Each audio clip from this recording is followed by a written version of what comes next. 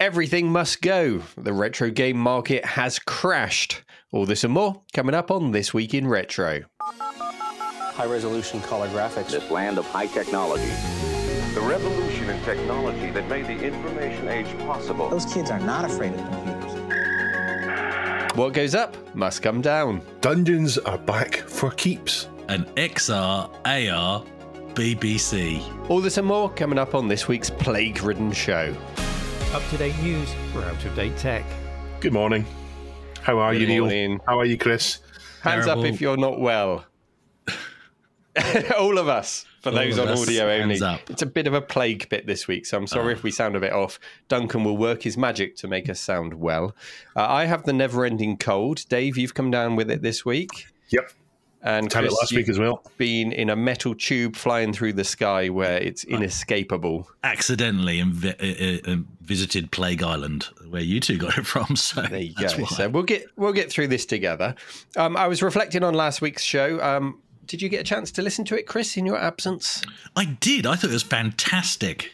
Ian was awesome. awesome. Was a wonderful guest. Yeah, what a pro. Really good. No, that was really enjoyable. And it is, I know you've mentioned this before, it is nice to listen to an episode you've not been part of making because everything's fresh and it was, really nice perspective. And I liked how Ian's background is, it's like mine, it's nostalgia driven rather than deep knowledge. And that was quite reaffirming. Yeah, it was good. Yeah, he's the first to say, I'm not an expert on these things, but I've got memories I want to share and they make me feel warm and fuzzy. And that's what it's about, really, isn't it? So thank you again to Ian for taking the time to be on our show. He's a very busy man. And also, well done this week to Rose Tinted Spectrum. Dave raised over £4,300 for Great Ormond Street Hospital with his 24-hour Dizzy stream. That was 2 chunks of 12 hours of playing Dizzy. He was joined by the Oliver twins, lots of people I got to spend an hour on. I don't know how much I helped because I just kind of coughed and spluttered for an hour, but it was nice to hang out with him for an hour. And it was nice to actually see some Dizzy games completed because I never completed them back in the day, and he managed to bash through quite a few of them. So that was nice to see. Did either of you complete a Dizzy game? Oh, yeah. Never played a single one. Oh, there's Chris, never played it. Yeah, never played Dizzy. No, avoided it like the plague. I had a Multi-Phase 2, and I'm thinking Treasure Island Dizzy. Famously, Treasure Island Dizzy, they changed it at the last minute to make it only have 1 life. And I'm certain I completed it, so I must have been using save states with my Multi-Phase 2 and doing memory snapshots on it because there's no way I made it all the way through that frustration and make one slight mistake. Oh, another 20 minutes to go through it all again. So I'm sure I must have cheated. It had 1 life and it had like this horrendous thing where there was, you have an inventory system. You can carry 2 or 3 things. I can't remember what it is in Treasure Island. 3 things. When you pick up a thing, you drop another thing. It just cycles through the things. And one part of the game, you have to dive underwater and you have to be carrying the snorkel, but there's something to pick up underwater. So if you pick that up and the snorkel's in the wrong slot, you drop your snorkel and you die instantly. Game over. It is a killer. Absolute killer. You only do that once. No, you don't. You do that many times, actually. Anyway, Dave, you've been working on your keyboard again this week. I have. I've got my Atari ST keyboard finished.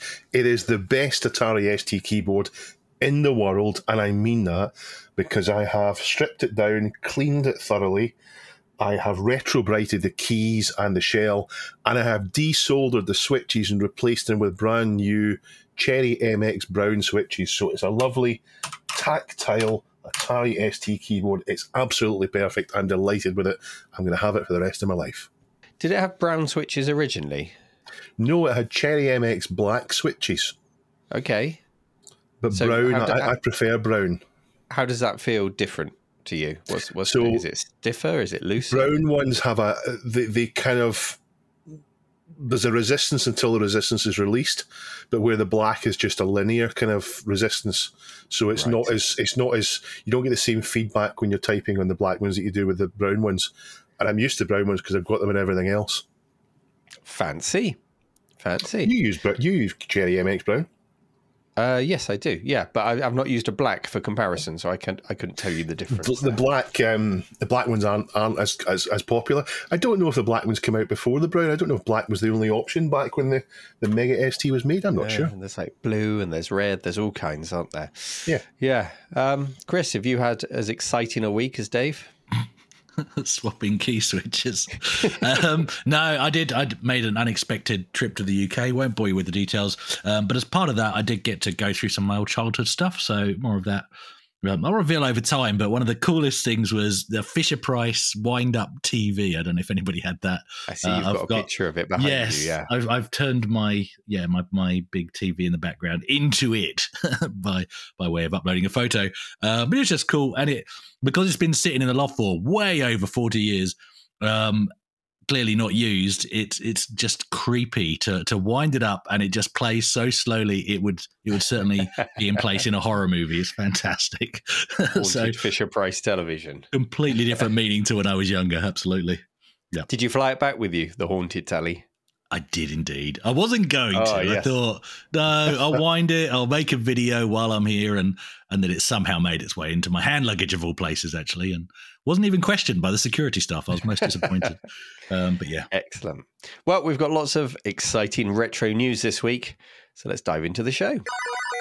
If we go back to September 2021 on the show, practically a retro this week in retro, John and I covered the story of the $2 million copy of Mario, and YouTuber Carl Jobst was raising concerns about collusion and fraud between Heritage Auctions and video game grading company Wata Games. In 2017, the record price for a video game was $30,000. That was for a sealed copy of the original Super Mario Bros. On the NES. In 2021, a copy of the same game sold for $2 million. In Carl's opinion, according to that 2021 video that he put out, the price was a result of a combination of things, including market manipulation, shill bidding, buying and shutting down websites that gave realistic values of games, such as Nintendo Age, and the inexact science and easy manipulation of the grading process itself. To summarize, he concluded that it was fraudulent and that the bubble would burst. And it was hard to dismiss his arguments, although many people tried to. They were very well presented, and I will put a link in the video show notes if you would be so kind as to do that, Duncan, so that people can go back and watch that if they want to. So Carl made his prediction. Fast forward 2 years, and he's put out a new video this week called The Retro Video Game Market Has Officially Crashed. It's a brief 12-minute update in which he checks in with the market to see what's happened since that first video.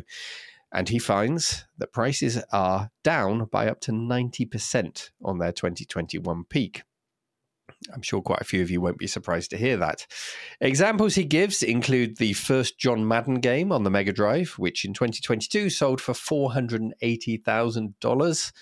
I mean, it's a good game, but I think it's just because it's the first in a series that people thought that was worth a lot of money. A year later, 2023, $21,600. So you've made a $458,000 saving by waiting a year. Can I just say, if you didn't know that it sold for $480,000, $21,600 is still ridiculous. Oh, yeah, I was just thinking we'll come to that, I'm sure, yes. He then goes on to talk about Tomb Raider. This confused me a bit because he said Tomb Raider all started in 1996 with the release on the PlayStation. Now, I'm sure Tomb Raider came out on the PC first. Am I going mad? It did. It did. You're not going mad. Yeah. Anyway, PlayStation copy sold in 2021 of Tomb Raider for $144,000. 2 years later, a copy which was higher graded sold for just $4,920, an absolute bargain. And to be clear here, we're talking about a regular copy, just Tomb Raider in a standard PlayStation jewel case. It's not a special edition, hasn't been signed or anything like that. It's just been graded by someone. You're looking at your shelves there, Chris, to see if you've got a $5,000 copy of Tomb Raider. I was wondering if that was one of the ones I picked up at the charity shop, but I don't think it was, unfortunately. Oh, just get them to grade it at the checkout. Yeah. Other examples in his video include, now this is interesting because it's the exact same copy of a game, Zelda 2, which sold in 2021 for $102,000. It just sold in 2023, exact same game, same pictures, for $14,400. who bought it in 2021 for $102,000 and then sold it 2 years later for $14,400? And I'll tell you the answer. My conjecture there is someone who thought they were buying into a scheme where they would make lots of money for it. Yeah. Or it didn't really cost $102,000 in 2021 because they paid someone who handed them $101,000 back under the table. Anyone who denied there was fraud back in 2021 surely can't deny it now. Yeah. So there's lots of speculation about that in the original video and, of course, reviewed in this new video. I'll just give you some more examples. A copy of Sonic the Hedgehog on the Mega Drive, or the Genesis in this case. Pretty common game. I don't know the history of the Sonic. Were there less retail copies because it was a bundled game? But it still came in its full retail packaging in the Mega Drive box, didn't it? Yeah. Anyway, it sold for $300,000 2021. And now it's under $40,000. And of course, the big one, the one that was in the original video, was a copy of Super Mario 64, sold for over $1.5 million in 2021. And that exact one hasn't gone on for sale again, but based on similar sales, similar items, the average percentage that all these items have dropped by, Carl estimates that it has lost 90% of its value based on those similar sales. So what all this points to is that Carl's assessment of market manipulation originally is likely to be true. An artificial bubble was stimulated by people with enough money to bid up their own items, or as Dave said, give the impression of bidding up their own items to create false value, allegedly in cahoots with Wata Games to reinforce the prices through grading, and then they took other people's money. The sad reality is that the scam was likely a success for them. The bubble has perhaps burst because they made the profits that they wanted to and rode off into the sunset. I mean, I think someone's got a lot of money in their pockets. There is, however, an ongoing lawsuit against Wata Games for manipulating the retro games market, which hasn't yet concluded. So heads may roll, but that doesn't necessarily mean it will be the heads of those who made the money. You know, maybe Wata Games will be the fool guy and somebody with millions of dollars will be laughing. Usually the way, unfortunately, with these scams. The whole story, though, it's very much about the high end of the market, and it's about console games. So while it concludes that prices have dropped significantly, I have to say I haven't noticed much difference in my day-to-day purchasing of 8 or 16-bit microcomputer games, where I normally lean towards. So at the affordable end of the market, there's still nonsense like I saw today a graded copy of the Chaos Engine for the Amiga at £320 on eBay. Or a GBH release. Do you remember GBH, the budget publisher? Yeah. Little cardboard small boxes. Yeah. Little cardboard CD-sized case. The cheapest of the cheap. It was like $4.99 or something like that for an Amiga or an Atari ST game. So there's a GBH version of Impossible listed currently for £140. What's that all about? Perhaps it's an example of one of those completionist listings. Maybe that's a rare one on the GBH set and everyone needs that one to complete it. I don't know. Yeah, it could be that. Still a lot of money. So there's plenty of nonsense still around, but hopefully that's the death of the $2 million video game at hyperinflated prices. And maybe from the top end, that will filter down in time. That's not to say, as Carl concludes, that video games shouldn't be cherished, collected and valued. It's just that it should be done by those who truly appreciate them and not by fly-by-night speculators who are just in it for the money and ruining it for everyone else. Dave, I know this is a favourite topic of yours. You've been itching to jump in there and share your opinion. As a collector, what have you seen happening in the market over the last couple of years? So I don't want to say this because I don't want anything that happens in the real world to relate to this Wata stuff, because I don't want people to think that Wata it's not really related to game collecting in the world. It's not really, but I have seen the same. Prices have come down. I've been able to get a few things I couldn't before for less than I saw them, but crash is absolutely not the word. It's perhaps things have stopped going up in price as much. Perhaps things have gone down a little bit, but there's not a huge difference.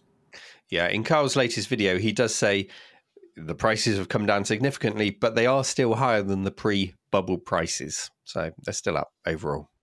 I'm not even sure I'd use the word significantly for what I've seen, but there you go. There was lots of interest in the general media about retro games about 2 years ago, and the Wata thing helped spike unrealistic prices on eBay. People who've gone up into the loft and think they're rich because they found a copy of a sports game nobody played back in the day that's not worth anything now. You still see it in eBay. I sometimes put links on to you, Neil, where I found 20 games that nobody wants and someone's trying to sell them for £200. That kind of stuff still happens. And I think that was partly driven by this Wata thing and all the coverage in the press about cash in the attic and how have you found a treasure hoard there. But almost everything in retro is worth less in real terms than it was new, with only a few exceptions like Falcon, Sam Coupe, some of the Amigas, the Ultima games, and so on. Most things, generally speaking, if you measure for inflation, they're worth less than what they were, because we don't tend to look at all the various different games that nobody really bought. It's only the popular ones that are popular now. But as for Wata, it was clearly a scam from the start. How can anyone think that something is going to go up in value that much just because it's been graded? It's not as if, in fact, I'd like to remind listeners about a story that I covered, one of the first ones I covered on This Week in Retro, which was about the fake Ultimas.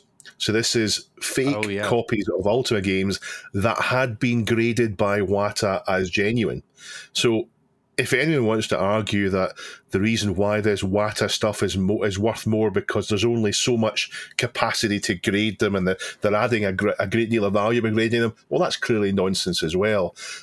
It was all, I would be shocked if it didn't turn out that Wata were complicit in this false scarcity, pumping up the value and all the rest of it. It's so obvious now. They're not even the first grading service. Video game grading services existed before them, but somehow they've pumped themselves up to try and be the be-all and end-all of grading, which is how they can then stimulate the value. I've had a look on eBay while you were talking, and I found Sonic the Hedgehog Mega Drive, £5.50 boxed. Sonic the Hedgehog Mega Drive, £3.45 boxed. There must have been something about that version, but yeah. If these are worth hundreds when they're graded, why isn't someone just churning out as many graded copies as they can? All these are out there. There's nothing to stop them doing that other than saying, well, if we do produce them, the value disappears. It's clearly a scam. But in the terms of the real world, eBay prices are down a little. But I think this Wata stuff is mostly being meaningless. Hardly any people like us in the retro, people who are actually into retro have been involved. It'll have been the same people pushing NFT, crypto, etc., which are all the same classic scams that we've had for decades. It's people pushing shares up in value, saying, go on, quick, get in this while you can, and then the bubble bursts and people walk away penniless. Yeah, how many people in our hobby have $1 million to just casually drop on a video game? That is a very small circle of people. This is people clearly who think they're getting an investment, and maybe some people did get in, buy the games, and get out and make money, but a lot of people won't. And it's impossible to tell for us which people actually did pay the $100,000 for a game and which people paid $100,000 to someone that gave them $99,000 back, because that was all part of inflating the value. It'll all come out eventually, but it'll be too late. The money will be gone. They're not going to reclaim the money for anyone. Yeah. Chris, if you were to grade your haunted Fisher-Price television, what grade would you give it? That's got added patina. I think maybe it got through across the bedroom at one point because it's clearly been re-glued back together. So, it's one of a kind. So, yeah, well, bidding starts at $1 million. I think we can go up $1 million for the $1 million. TV. I've graded it myself, which I'm sure isn't a conflict of interest. Degraded it yourself. I've degraded it myself. And it works. The way it plays the tune back is entirely unique as well. So, yeah, I think it's definitely worth the money. But no, I'm with Dave on this. I always said you were a wind-up merchant. Anyway. Oh, perfect. But I'm with Dave on this whole thing. The Wata stuff, it doesn't count. It literally doesn't count. And these outliers, I'm not convinced at all that they've even ever sold for those kind of prices. It's all just Yeah, Fugazi. It's a Fugazi. It's fairy dust. So yeah, it doesn't interest me. But in terms of the market in general, I think it's just correcting a little bit. Let's face it, during the not so recent now event, which we will not mention, people went a bit crazy with their spending. Too much time indoors with nothing to do but browse eBay, and things went a bit ballistic, and that needs to be corrected. And I'm excited about that. I don't care if I lose value on anything that I've bought, because I'd like to see people that have maybe been put off. They look at this thing like, I remember that. I'd love to get back into that. Then they look at the prices and get instantly put off. I'd like to see, both hardware and software get back into the hands of people that just want to relive their childhoods. To me, that's what it's about. Yeah, I'm always conscious when we're talking about money in retro. I don't want people to feel excluded from this, because this hobby is there for you, even if you don't have any money. Emulation is fine. These games are available from Good Old Games, or if they're one of the 80% or 85% that are not available, you can get it elsewhere. This hobby does not need you to spend money. All this talk about money sometimes makes me feel as if there's this kind of thing, well, if you're not spending money, you're not doing it properly. Not true. There's lots of things you can do without having to own the game. So I hope everyone isn't put off by it, and just enjoy it without worrying about it. Yeah, the availability of old games to download currently, and hopefully this never changes, is sufficient that it is impossible to gatekeep the experience of playing these old games. There's nothing to stop you getting hold of them and playing them. It's just these prices are stopping you putting certain physical copies on your shelves. Dave nods in front of a bookcase full of beautiful games. They make it, for me, they make the experience better. I enjoy taking the box out and having the box there with it. It makes it a better experience, but it doesn't stop me playing the games. The games are there to be played no matter what. Yeah, that's true. I guess what I just don't like is the fact that, not too long ago, you'd have picked up most of the games that you want at a car boot sale for next to nothing. And the only reason you can't do that now is because somebody is there at the crack of dawn to buy them, not to use for their own pleasure, but to flip them. And that's where the price comes from. It's artificial inflation. So that's what I'm against. That's all I'm against. If they were worth £3, say 5 years ago, how are they suddenly worth 30 quid now? I'll tell you why, because 5 years ago there wasn't so many people wanted them. Now wanted them or flipping them, though? There's not so many people wanting them, or not so many people flipping them?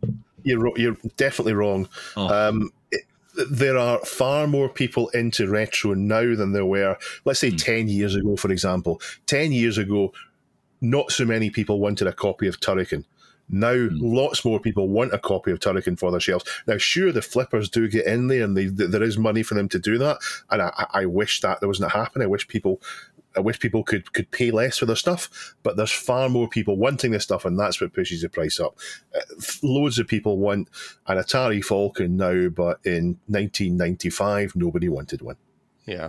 Instead of the A1200, to be honest, in its heyday, nobody wanted it. It ended up for 50 quid in a bargain bin at ESCOM. The retro train, if you like, still has carriages to fill, because if you consider that we are one of the earliest generations that are nostalgic for retro, I'd like to think we've got a couple of decades before we're gonna, pop our clogs. So there's only going to be more retro fans coming on stream with each generation as they get older and get nostalgic for the PlayStation 4 or 5 or whatever. So nostalgia and retro nostalgia for video games can only get more crowded, not necessarily for the same generation, but it's going to get more crowded. I don't know what effect that will have on the overall price. It might make the stuff that we want cheaper because more people are more interested in the more recent stuff. I don't know. Again, no one's going to be priced out. You don't need the stuff. Yeah.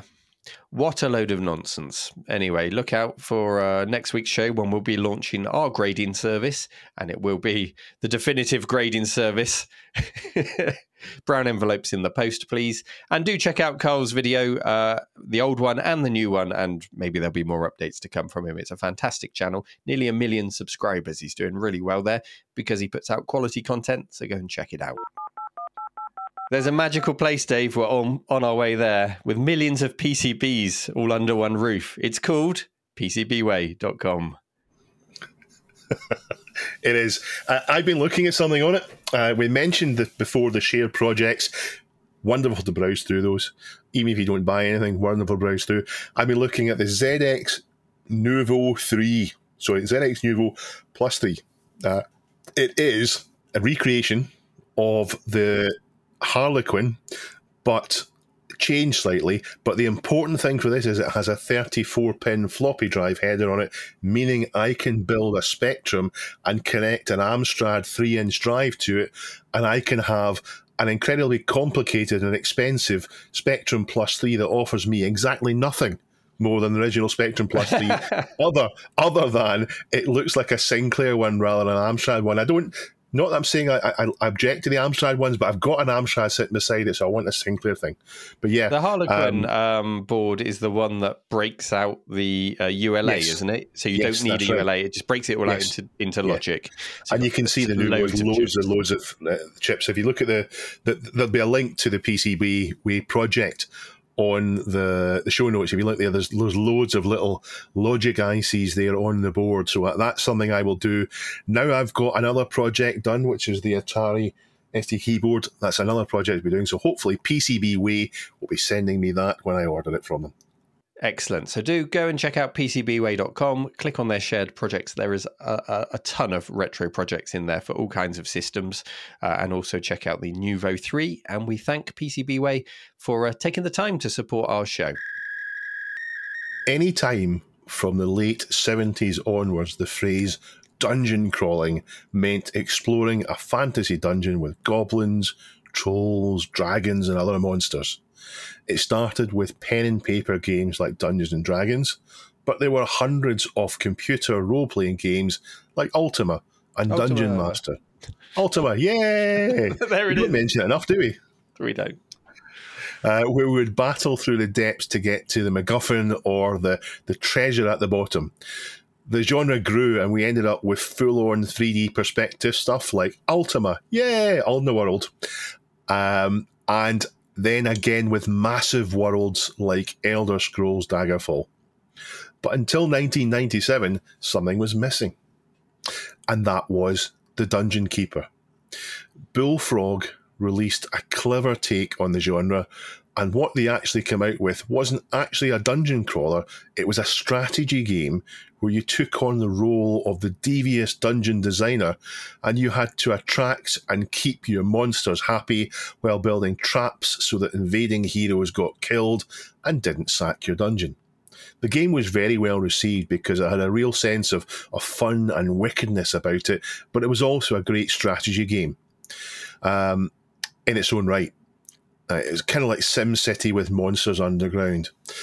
But my memories of it are not all good. I enjoyed it, but I was battling crashes in Windows 95.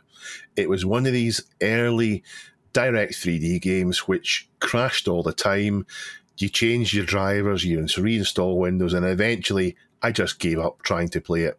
I've since gone back and played it, but it's one of those games that was not easy to play because it really liked to have a wobble inside Windows. And once we got past Windows 98, you then had to put compatibility patches on it, and I never went back that often to it. But that's all changed now because Keeper FX has arrived, and it's an open source remake of Dungeon Keeper based on decompiled code and enhanced and expanded and working on modern Windows computers.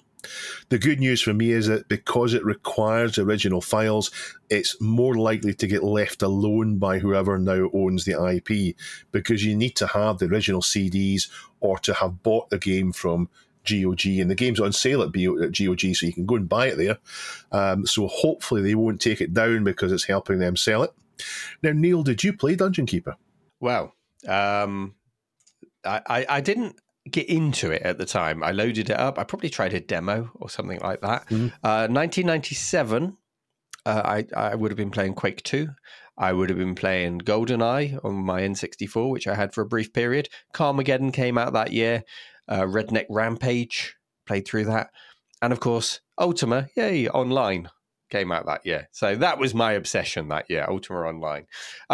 Just pick you up on Keeper FX, Dave. I believe the big news about this is that version 1.0, we've reached that milestone of version 1.0, yes. But it has been in development since 2008.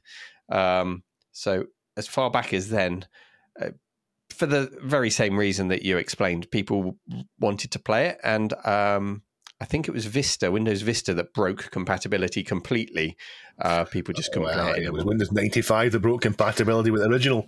Well, yeah, unreliable, unstable, but then it was just completely unplayable from Vista onwards. So it was set out to do that. Mephisto was the name of the chap that's been working on it. Mephisto. Yeah, on the website, there's lots of updates, but we've reached that milestone of version 1.0, which is fantastic. So well done to him. So I remember firing it up to give it a look. I didn't give it the time it deserved, because when I look back on it now, it looks like a really lovely take on sandbox and real-time strategy games. Lots of dark humor, very British twist, thread through the middle of it, which is really nice. On the scale of Bullfrog's Hall of Fame, it looks to be up there with, as good as, if not better than, Populous.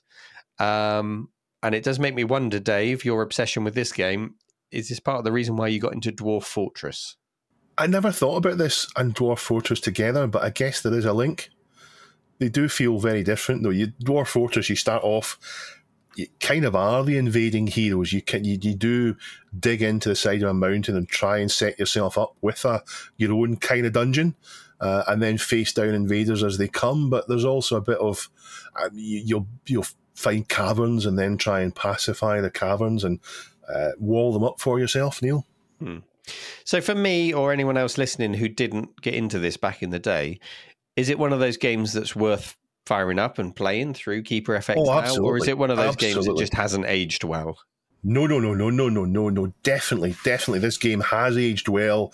The gameplay is fantastic. It was fantastic at the time, and it wasn't fighting against the limitations of technology. The technology was there for it at the time. If Windows 95 had been reliable enough. So this is definitely a game that you should spend some time with. I'm going to, but yeah, you'll have fun with it. Okay, I'll give it a go. One thing that does stand out when you look back at playthrough videos of it is, like you said, it's 3D, but it's not trying to push 3D too hard. It's working within the capabilities of the machines at the time. So that looks nice. Yeah. Does Keeper FX give you any sort of capability to increase the resolution? Does it give you any quality of life? Okay, it does. Okay. Yeah. Okay, I should try it then. Chris, have you played a game? I played a game. I've not played this game. No, not at all. But 1997, I don't know if you guys were aware, but there was these amazing things called first-person shooters. You should probably try some of those. But we've discussed before, my only real, game that I played that's a dungeon crawler would be Captive, which I absolutely loved. And there has been talk over time, about remake of that, but the original creator keeps sort of suggesting that maybe there will be one and then nothing happens, and there have been some fan attempts, but then they get shut down as well. But I've always seen that as, and these attempts always seem to be just sort of a higher resolution version of the original, but still the same mechanics. But why not remake that in a completely more modern way, such as, dare I suggest, turn it into a first-person shooter, maybe 4-player split screen co-op. It'll be fantastic. I'd love that. I guess Hexen would be your dungeon-based FPS, wouldn't it? Something like that. I'm not opposed to it, because a lot of the gameplay in Captive is upgrading your robots. Yeah. There are some puzzles to solve. There's devscapes and so on that you'll plug in to do it. It could be a good co-op game. You could have co-op puzzles to solve. You could have puzzles that require cooperation. The thing with Captive was that all 4 of your robots were always on the same square. But of course, if you're doing it co-op online, you can have them in different positions. So it could work that way. And in fact, later in the game in Captive, once you got through the various different weapons to the kind of end game weapons, it almost turned into an FPS. Absolutely. The way you were in and out about and shooting the aliens and so on, almost turned into an FPS. So I do like the idea of co-op. You've sold me on that, Chris. Nice. Now, how does this relate to Dungeon Keeper? because you said it further up about it being a dungeon crawler. That's all. Chris, what you've just described is reminds me of Hired Guns. That was more of the co-op That's true. dungeon crawler type thing. Single player. No, you could play that 2-player, couldn't you, with 2 mice? So, I don't know. yeah, I'm pretty sure you could. KeeperFX.net if you want to go and download it. Links in the show notes. Really worthwhile, though. Really worthwhile game. It's not one that I don't feel anyone's come back and done it better. And it's not the start of a genre that's, sometimes you get a game that's the start of the genre, you think it's good, and you played other games that have come afterwards, you go back to the first one and think, no, there's a lot of things I'm missing here. No, it's not like that. You will enjoy it. Into the wonderful. Into the wonderful. One of our viewers has noticed that the YouTube adverts show adverts for hair loss ads. I feel as if we're in this advert and we didn't agree to it. I would like to welcome new patrons Eric and Flaps1978. Thank you very much for joining up. If you'd like to join our patron on Patreon, then it is www.patreon.com/thisweekinretro. I thought it was time I gave people a summary of how this show works. We pick stories from our subreddit, and you submit those stories to the subreddit. You go and you click on the up and down arrows to say if you're interested in particular submissions that other people have put in. You can even comment on them, have a discussion. We pick from what's there, taking into account the popularity, but also what interests us the most, what we think is going to result in a good conversation. The question of the week is done on Reddit as well. This means that you can go and submit your own answer to it, and you can click the arrows to vote on your favourite answers. So you can join in Reddit if you want to, or not. You don't have to. There's nothing you need to do on Reddit if you just want to listen or watch the show. And if you just want to swing by and have a casual chat in Discord, head over to discord.gg/RMC Retro, and there is a This Week in Retro room, as well as lots of other rooms you can chat to other listeners in. And if you are a Patreon, you get to be a purple name. You get a special purple name, so you stand out as a twirler. I mean, what more could you ask for?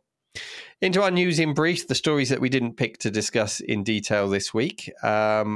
Dave, we've got a new episode of Doom coming, Sigil 2. I think that's to celebrate an anniversary. Is that right? 30th anniversary of Doom, I think. So John Romero has done Sigil 2, which is a sequel to Sigil, which was him doing a new episode for Doom. That's right. Yeah, I've got Sigil on my shelf. I bought it, a signed copy from him, and haven't played it yet. It's another one on the backlog. Have you played Sigil, Chris?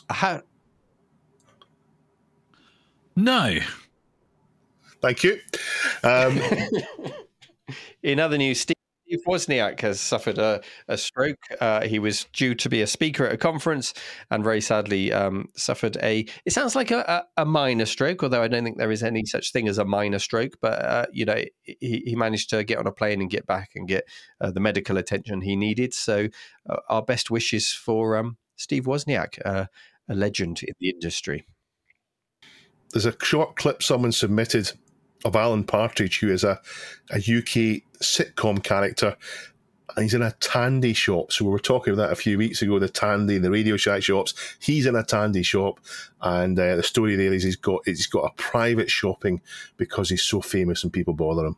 YouTuber Look Mum No Computer has been out on the road with his Commodore SX64 to show off his portable music creation setup. He did well with that video. He even appeared on the front page of BBC News here in the UK, so that really captured their imagination. All links to this and anything else we discuss, well, they're on the subreddit, reddit.com/r/thisweekinretro. There is a clip from a 1980 episode of Tomorrow's World, which is called Hyper Realistic Football, and it is the most basic football game you can imagine. There's nothing realistic about it at all, but I'm going to touch back on that later on because it made me think about something. Is that something that I've just put a note in there that I want to mention, or is it something else? No, it's not. It's okay. Chrissy's story. There is another Tomorrow's World clip that was doing the rounds this week. I don't know that anyone put it on the subreddit, so I'll put a link in the show notes. But Heba, who own the mill here at the Retro Collective, they produced an electronic dartboard in the 80s, which would register where the dart had landed on the board, calculate it, and then using a dial-up modem, it would have been at the time, sent that to another dartboard in another club at the other end of the country. So you could play darts remotely. And there's a clip of it being demonstrated.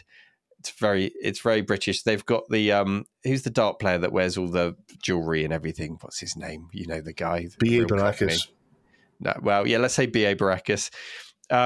He gets quite violent in the interview. He talks about ripping the Tomorrow's World presenter's arms off and beating him with the soggy ends. Was he joking? Well, yeah, he was joking, but, when you do it with a Cockney accent, it still sounds quite menacing. So look out for that.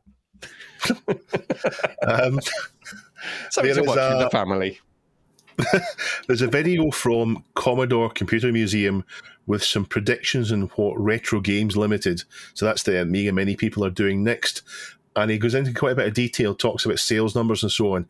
But he predicts that an Atari 8-bit is coming next, and he says it's because they've sent lawyers to that project that we covered a few months back. So there was a fan project which had no rights to do it, the Atari 8-bit, and they were shut down by lawyers, and he thinks that's why we're going to get an Atari 8-bit Mini coming up. I don't know. Sounds plausible to me. One to watch. It would probably be the most niche product that they've made to date if they do that, but that's not to say there isn't a market for it. Well, they've done a VIC-20. Yeah, but that was an easy win because they already had the shell from the C64 and just put. I guess, yeah. You could argue it's not really a full product they did because it was almost just a different color of plastic and a different badge. The Atari 8-bit was a popular machine for a long time. The XL range looks fantastic. If they can do an XL, I'll buy it.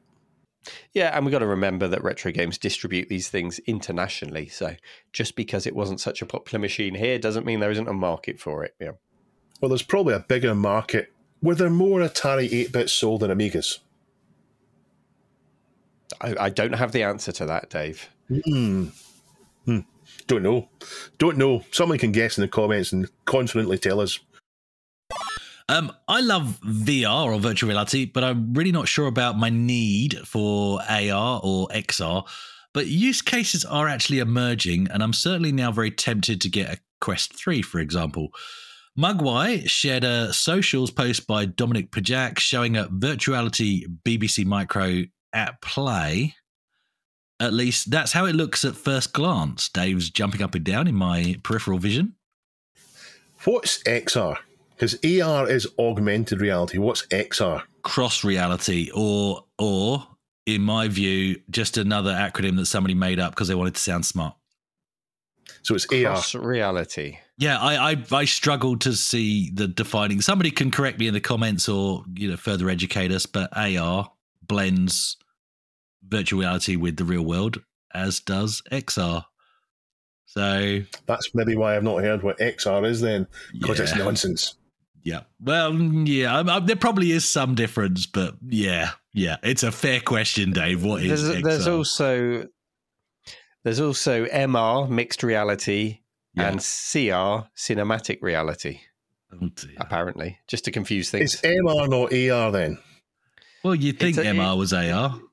But it has similarities with XR, but not VR. Not VR, but you need VR to do AR, MR, or XR. What about ER? You could go to the ER if you get the dimensions wrong for your room when you're playing AR, XR, VR, or MR. So anyway, getting back to the story. This looks like, just a virtual reality BBC Micro being played. That's what it looks like at first glance. And that's nothing new. We've seen, VR consoles and emulators and recreations of, what perhaps 80s and 90s bedrooms used to look like, and then sitting down again next to the CRT in VR and playing those games in that format. But this is different. This is mixed reality. So the room you're seeing in the video is real. it's a real room, but the BBC Micro and the VDU are virtual. They don't physically exist. And in the post, which includes a short video of it in use, Dominic writes that he's porting the emulator Virtual BBC Mic.ro into the mixed reality experience for the Quest 3. Another thing that hit my feed this week, which is similar, it came to me via Marvin Drugsma. And actually, sorry, it wasn't this week. It was about 3 weeks ago. Just slight correction there. And this was a video of somebody playing Super Mario in mixed reality. So it's sort of a new thing that's emerging. And this wasn't a virtual console that somebody's sitting at in a real room. This was very different. This was basically Mario in 3D appearing, sort of to be floating in space in a sort of virtual unseen tabletop in front of the player, rather than a simulated screen. So now they've gone, forget what the console looks like, forget what the screen needs to look like, let's just play the game floating in the middle of the room in front of you. And of course, because it's in AR, you can sort of walk around it and see, even though it's a 2D platformer, you can see it from slightly different angles, and it's as if it's literally there in the room with you. If you think back to some of the very early HoloLens demonstrations, very similar to what Microsoft was showing off there with Minecraft appearing on the table in front of the user, that kind of thing. So there's two very different uses of the same technology here, guys. So yeah, what are your thoughts on this? Is AR the next way forward? Stuff emulation and stuff collecting all the hardware, just sit in your actual physical room, but play retro games either on virtual consoles or just, suspended in the ether. What do you think, Dave? So I like the idea of having a desk that I'll sit at, and with AR, I'll swipe across and I'll have my Atari 800 set up there, and I could switch that to an Amiga or to BBC or to whatever I want to.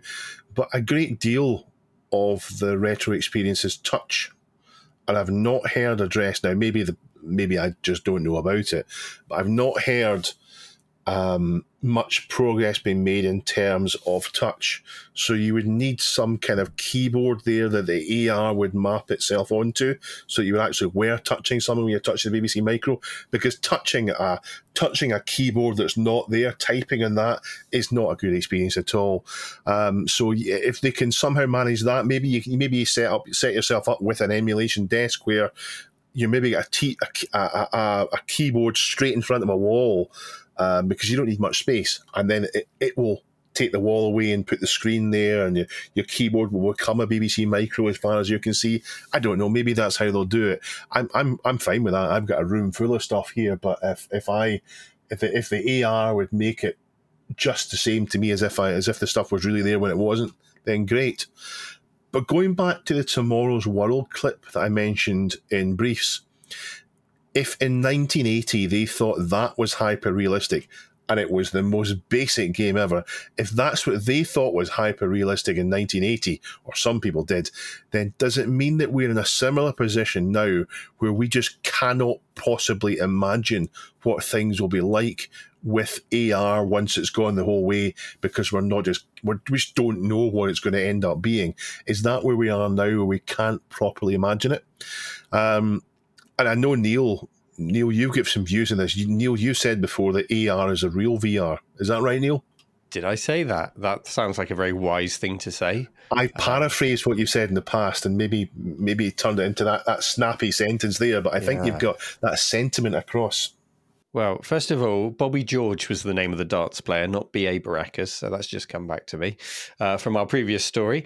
AR. So for years, VR excited me. And I am starting to wonder if the real fun is going to come from AR or XR or whatever we're calling it. One drawback of VR is that it's quite antisocial in the setting that you're playing it. You can play it online with friends, of course, but it's at the complete opposite end of the gaming spectrum to couch gaming. Not only are you playing remotely, you're playing remotely with blinkers on, so you can't even see people in the same room as you.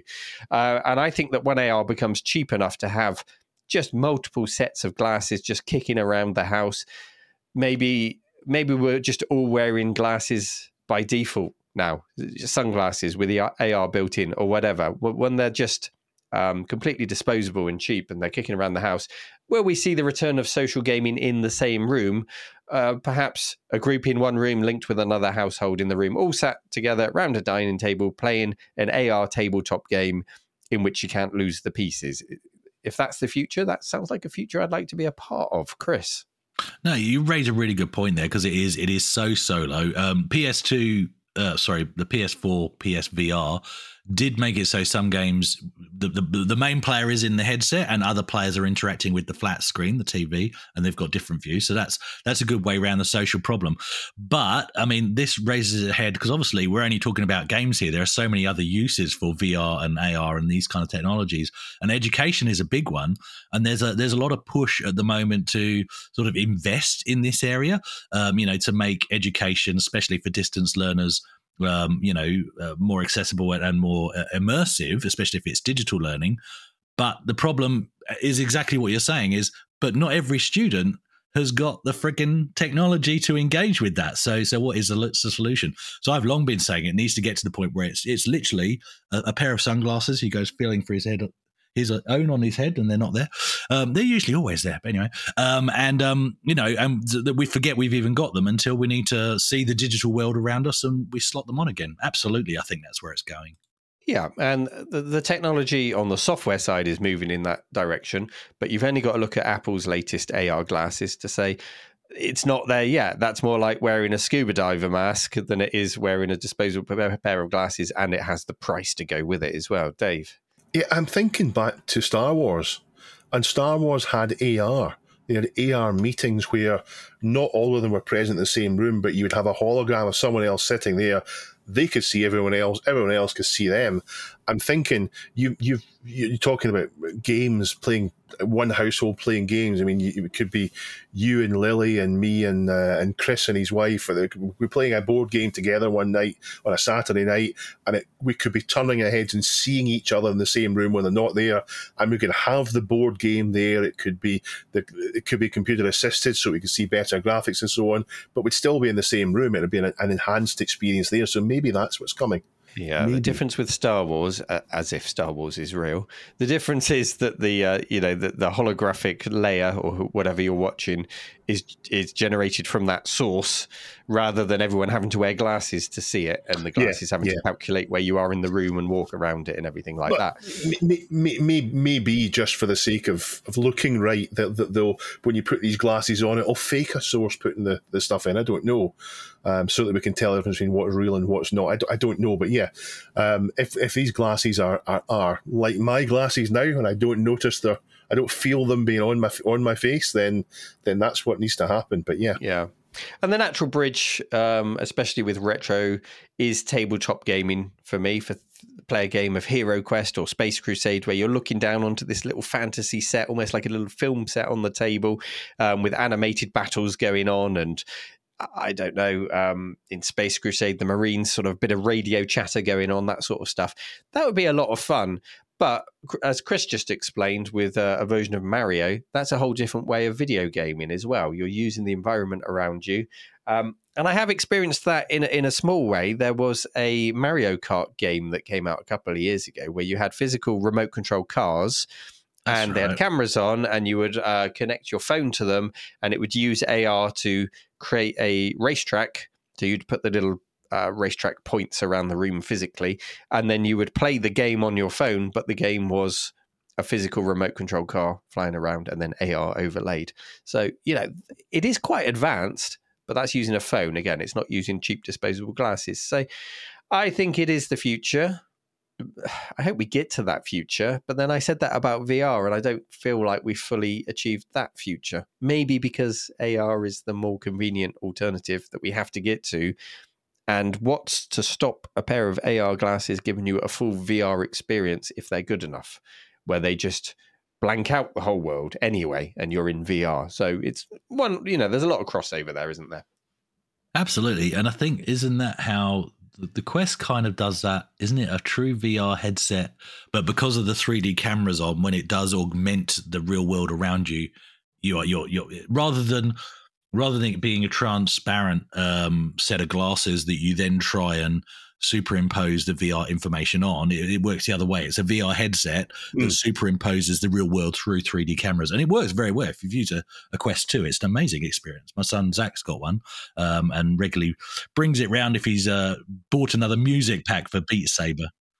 Yeah, but the real AR experience for me feels like it should just be default cheap glasses, and not only are you going home and playing board games, you're sat in your car, it pairs with your car, it's giving you your speed, it's giving you your sat nav seamlessly. You're in a shop. Tell you where the next Burger King is. The next Burger King, and then you're in the supermarket, and it's telling you the direction to the thing on your shopping list, and it's just seamless everyday part of life. And hopefully that will find its balance well, so that people like Meta aren't completely ruining the experience through combing your data. But such is life. 25 pence off if you add another one to your trolley. Ping. That's so true. It is a bit sad that the only headset that is actually attracting my attention is owned by Meta, because there's something dirty about that. It really is unfortunate.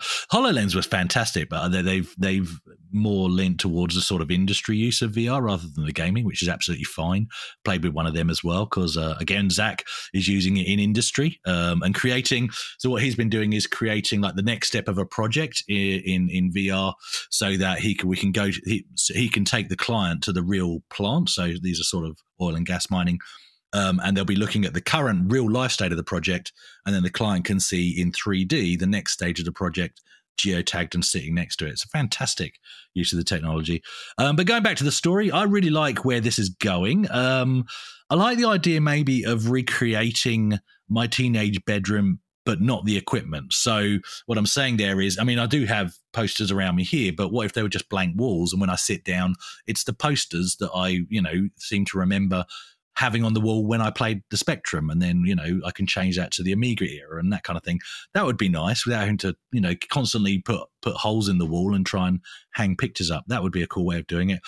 What I don't want to do is use this technology to replace the real hardware. That's the danger. So I am more and more tempted to get a Quest, even though it is owned by Meta, and I might as well leapfrog the 2 and possibly get the 3. But the problem is I can't seem to stop spending my money on actual classic hardware.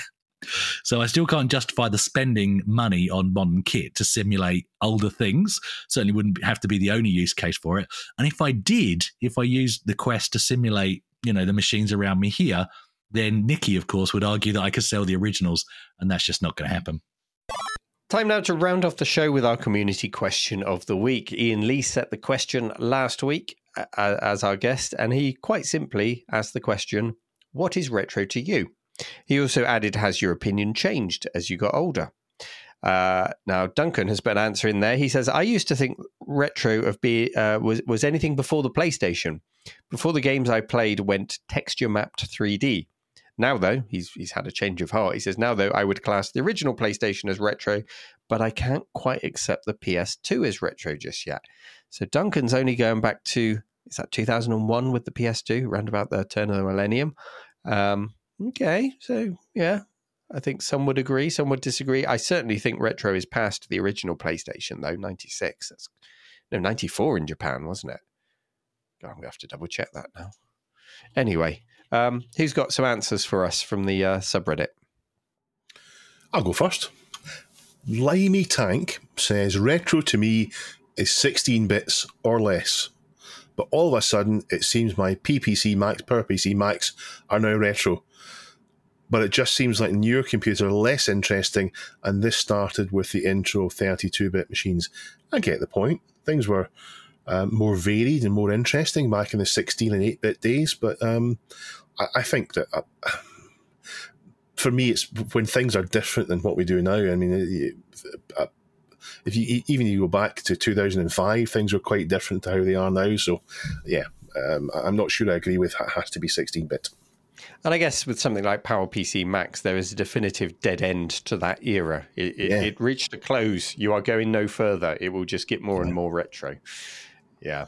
Prefim says, retro for me was anything before I got my first PC. I had a Ballin A1200 in a tower with a CD drive, hard disk drive, 68060, etc. I got my first PC, a Cyrix 586, which blew it away for Lightwave 3D rendering times.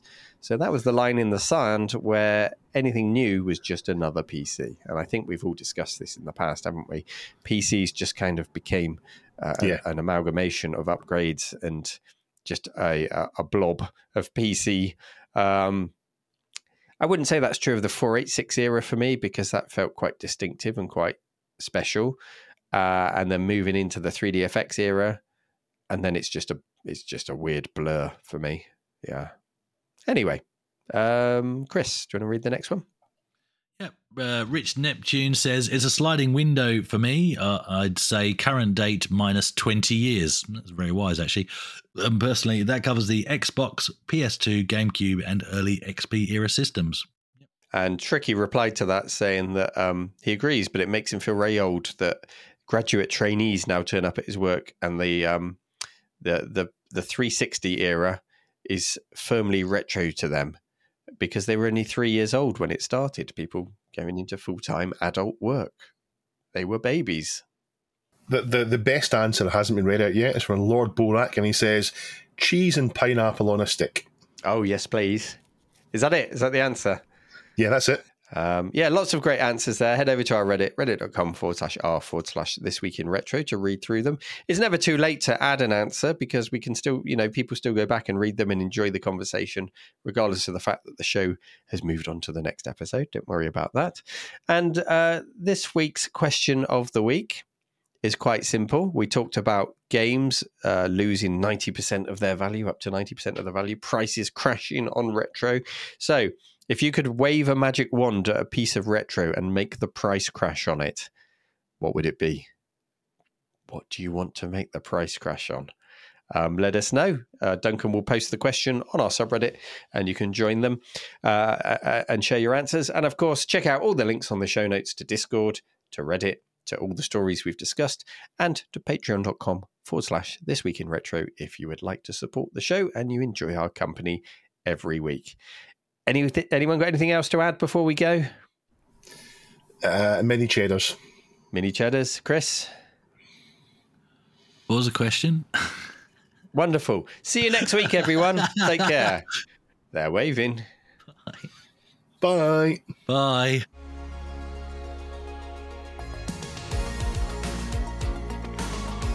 This Week in Retro was presented by Neil from RNC The Cave, Chris from 005 Agema, and Dave.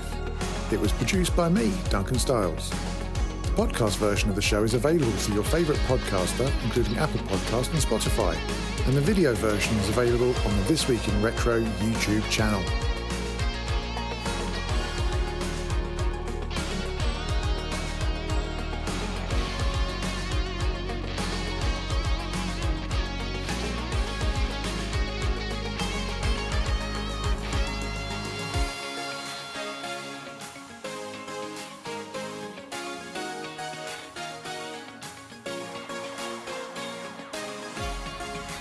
Join our community subreddit at r/thisweekinretro to suggest and vote on the stories we cover on the show. If you watch This Week in Retro on YouTube, please give us a like and subscribe to help us reach new viewers. If you enjoy our show and would like to support it, then please check out the link to our Patreon page in the show notes or description. Thank you for listening, and we'll see you next time for more up-to-date news for out-of-date tech.